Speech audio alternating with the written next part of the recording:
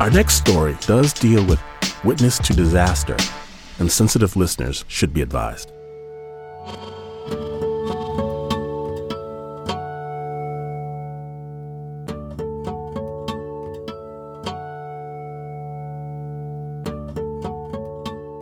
When I was a kid, I used to sit in this brown armchair in my living room in Southern California, hunched over an oversized Time Life book about history's great disasters. I think the sinking of the Titanic was in there, and there were famous volcanoes.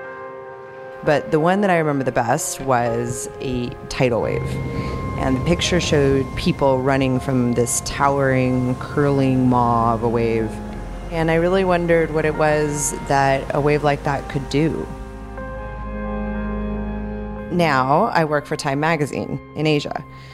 In March 2011, we had the unfortunate opportunity to see what a wave like that could do.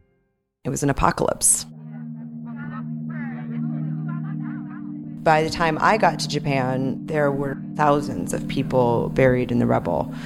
It was still winter, and the lights of the emergency vehicles coming and going were flickering over the heaps of cinder blocks and mud. And I was filming Japanese soldiers carrying corpses out of the rubble and then really carefully lining them up along the side of the road.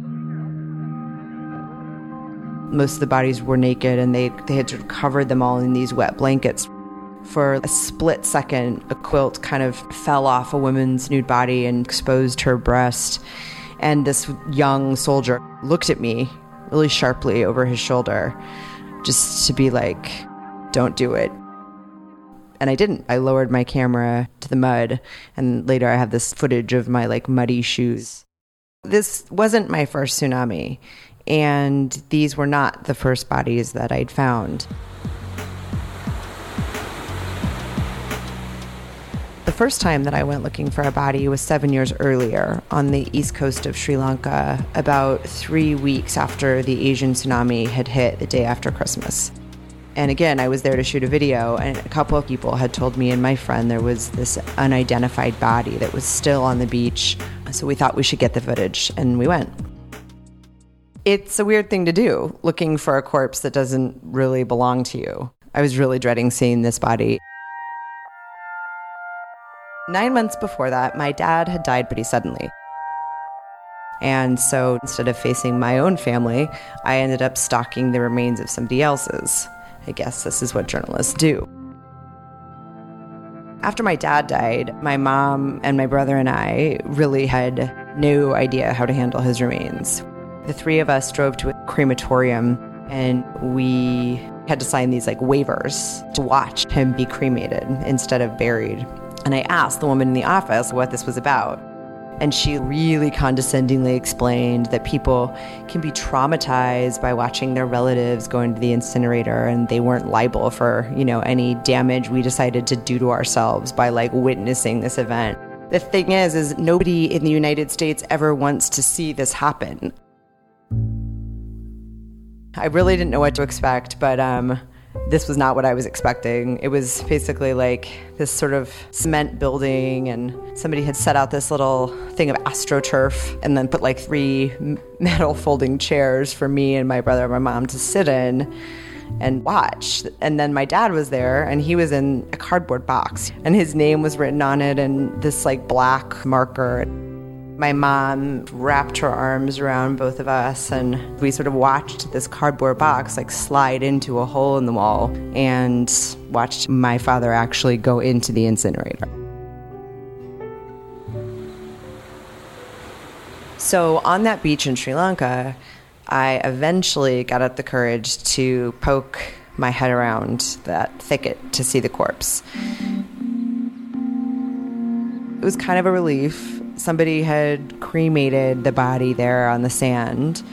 There was really nothing left but small white skull and some ribs sticking out of the sand. I have no idea if anybody ever claimed them, or if the family of the woman underneath that quilt in Japan ever found her. I mean, I really hope they did. I went back to the cemetery in Japan a year after the tsunami, and I met this middle-aged truck driver who was praying at his own parents' graves that were empty. He had actually never found their bodies, even after a whole year of looking. And he said,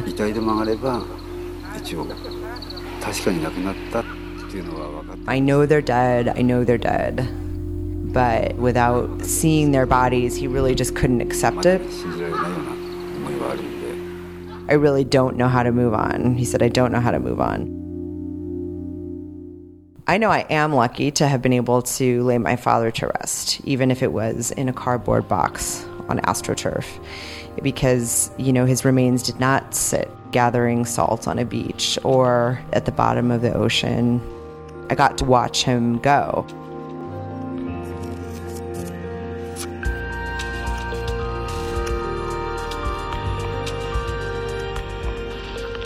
Thank you, Krista Marr, for sharing your story with us. Krista is currently the South Asia Bureau Chief for Time Magazine. We'll have links to her work on snapjudgment.org. That piece was produced by Anna Sussman. You are listening to Snap Judgment, and to hear more stories, visit snapjudgment.org.